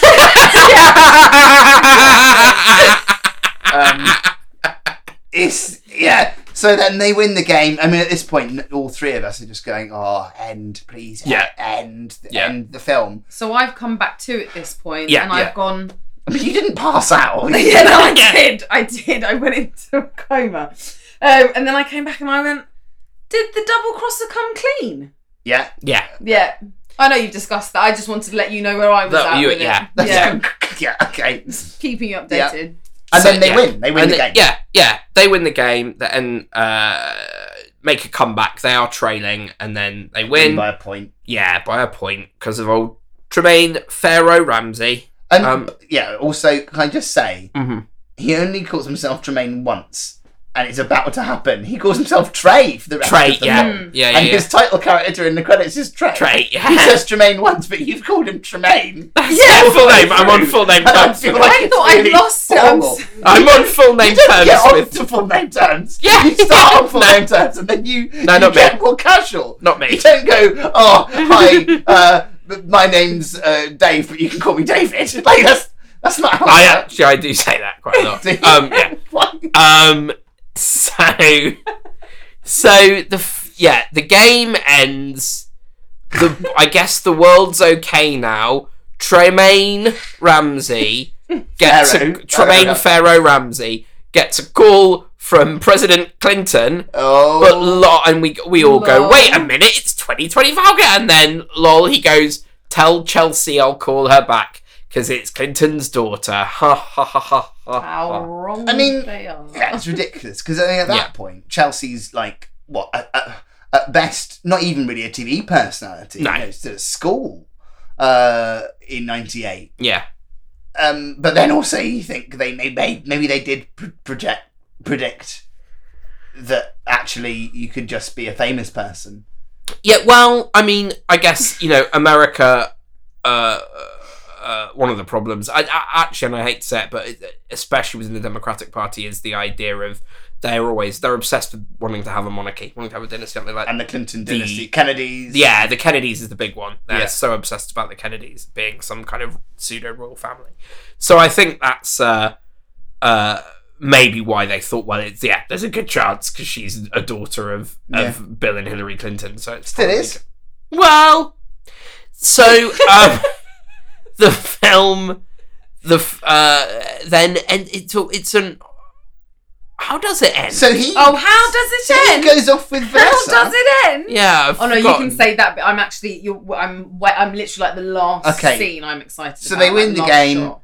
There's a joke about Chelsea Clinton. Yeah. And Dean Cain has learned, he's gone on this emotional journey as a character, right? Started off really arrogant, then learnt some humility, then had an affair, forgot his humility, saved the day, and became more arrogant at the end than he was at the beginning. Yeah. And his ex-girlfriend, Oh, who is God, I still his forgot. girlfriend, and With Yeah. new hair. With turns new up with hair. new hair, which is very quick. It's within 24 hours. Yeah, Yeah, she got extensions. That's how he could cheat on her. That's why she wasn't in the house. And she says, "Oh, well done for winning. Your popularity index is right up there." Mhm. And he goes, "Yeah, it is obviously because I've won Hawaii for America." Yeah. And she goes, "Great. So I'm sorry I shouted at you before." And he goes, "Hang on a minute. Are you just saying this because if I'd lost, would you still be here?" And she's like, "Well, I like a winner." And he goes, well, I've moved on. Actually, I'm going out with Vanessa again now. Vanessa with Alex. And Vanessa Williams is literally like, if you can imagine two heads of people talking, that's Clark Kent and Extensions Lady. Yeah, Vanessa Williams is Is behind and in the behind, middle, watching on as though she's like watching some people fight in a supermarket. Yeah. She's literally like wide-eyed. Yeah. Oh, isn't this exciting? Just waiting to find out what's going to happen. Yeah. This is your boyfriend that you're in love with now. I'd also like to point out that this conversation makes no sense because just a few hours previously he's turned up to the locker room and Mayhem has gone, "Oh, you're only doing this for your PI index," and he went, "No, I don't have one anymore because I fired my PR firm." So I don't know why now it's back again. Also, PI index. Yeah. Oh yeah. Yeah. That's popularity index. Popularity index. So it's like pin number. But also, when did he fire his PR firm? Could we not have just seen like a little screenshot of the email? Yeah. Call? I'd have liked that scene. Just a but little there bit you of go. detail. You wanted more of the film in the film. Oh yeah, I wanted the scene of him discussing terminating his PR firm's contract. Yeah, and I'd like I'd to have see been him well up sit for down that. with his AI butler and talking about the negotiations of pay and Yeah. his performance review. It's Yeah. the detail that was It's the missing from details. this film. I tell you what, I would have genuinely liked to have a little bit more from Hodgkins. Neville Hodgkins. Played by Matthew Walker. Yeah. Who I was trying to work out where I recognised him from, and I realised it's a show that you and I talk about quite a lot, considering we don't really like it that much. Right. He's Merlin in Stargate. Is he? Yes. Okay. Stargate, a great series. Yeah. I mean, it's not. Stargate SG-1. Yeah. Yeah. It's G1. Yeah, it's good. I think. Yeah. So, sorry, what's the end of the film? So the end of the film, I don't know. That's thought where I was get to. Mesdames et Messieurs. So it's like, Oh, the world is you're fine. right. Because So- I've written, What's his name? Robbie why Vance. is my flag on this film? Right. So Because he suddenly the introduces. Algerian flag comes up. Yeah. I'm not Algerian. No, I am. For those of you listening at home, yes, Rowan is in fact an Algerian. And there's a Half. reference to half Algerian, half Irish. And there's a reference to a soccer. What's it? It goes, Mesdames et Messieurs, it's Sirocco from Algiers. And I don't know what's going on. I've just seen the flag and I'm like, are they pretending that the Algerian flag is some sort of robotic future flag? And then they do say Algiers, and then he says Mesdames et Messieurs, and the French did colonise. Like, I'm so confused. Yeah. And I thought, to be honest, I've come full circle from going, it's Clark Kent, capital letters, to my flag. Yeah. It's nice. Everything in between, what a pile of shit. But either side, lovely. Strong words there. There was a little bit of like that this might have a political outcome somewhere. Yeah. Because because the Singaporean who was hired to, was fighting for the Australian baddies. Yeah. Icage. And Neville. Yeah. She goes up to him and he goes, "Oh, you failed." And she goes, "Oh, I played the game." He said, "Yeah, and lost." And she goes, "No, I played it, and you're the one who's lost. See you later." And then he looks a bit sad. I'm like, can you imagine if that's just And she returns back to playing for Tremaine's team.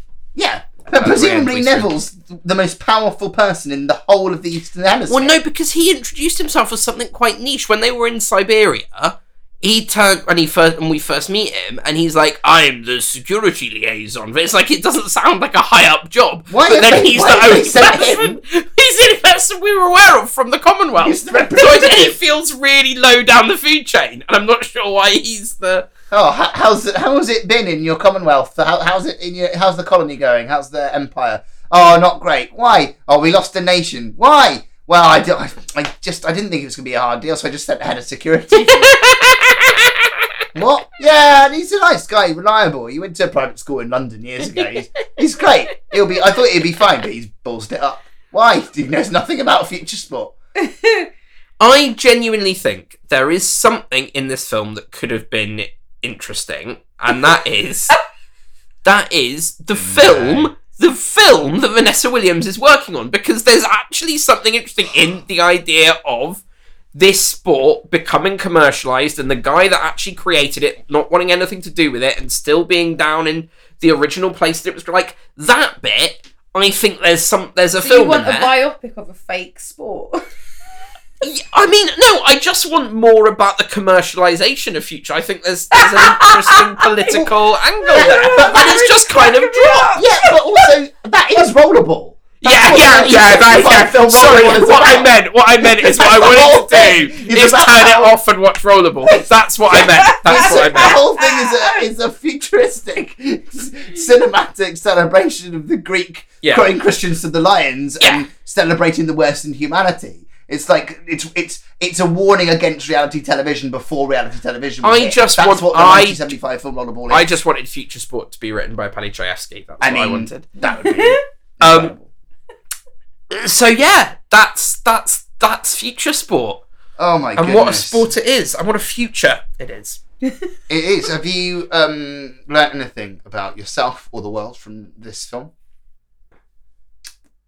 I'd like to point out that Rowan's actually clutching a stress ball in the shape of a banana, and it's now starts holding it so hard that it's actually leaking. Oh God! I've broken the stress ball. Yeah. Okay.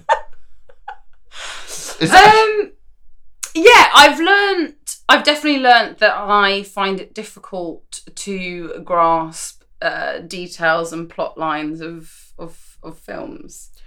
I mean, I think calling this a film's a bit of a stretch. Yeah, you're right. And to say there was a plot is as well. Yeah. Yeah. No, so I'd say no, I'm pretty much exactly the same as I was 2 hours ago.